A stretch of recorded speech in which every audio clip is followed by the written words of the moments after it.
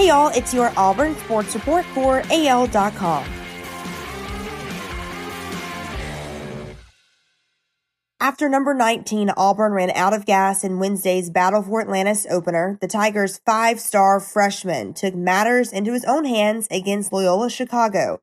Jabari Smith scored 8 of Auburn's final 14 points and made 4 of the Tigers' final 5 baskets to lead a balanced effort for Auburn and a 62-53 win against Loyola Chicago.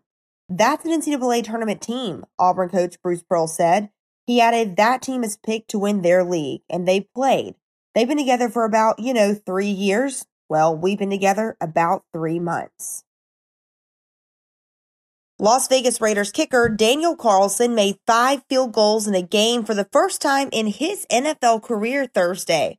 The former Auburn standout's 4th field goal went through from 56 yards out to set a personal best and give the Raiders a 3-point lead with 1:52 left in the game.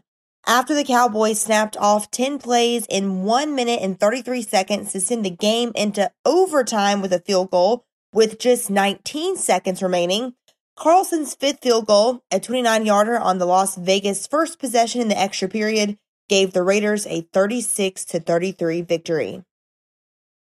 For the second time this year, Iona made Alabama play left-handed. This time, it cost the Tide a win.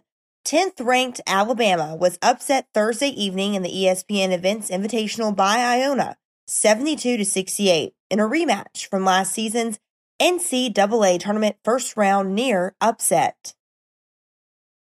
A week after Nick Saban sent a message to fans about entitlement before a game against Arkansas, the Alabama coach delivered a more forceful version Wednesday night following the Tide's 42-35 win over the Razorbacks. Here's a snippet. You can say it's not fair to our players, they get everybody's best game, but they do. And they have to be able to compete through that and play over that. I don't know. When I came here, everybody was happy to win a game. Now we're not happy to win a game anymore. Saban went on to say, we're not happy to win at all. We think we should win games by whatever. I don't think that's fair to the players either. That's your Auburn Sports Report for AL.com.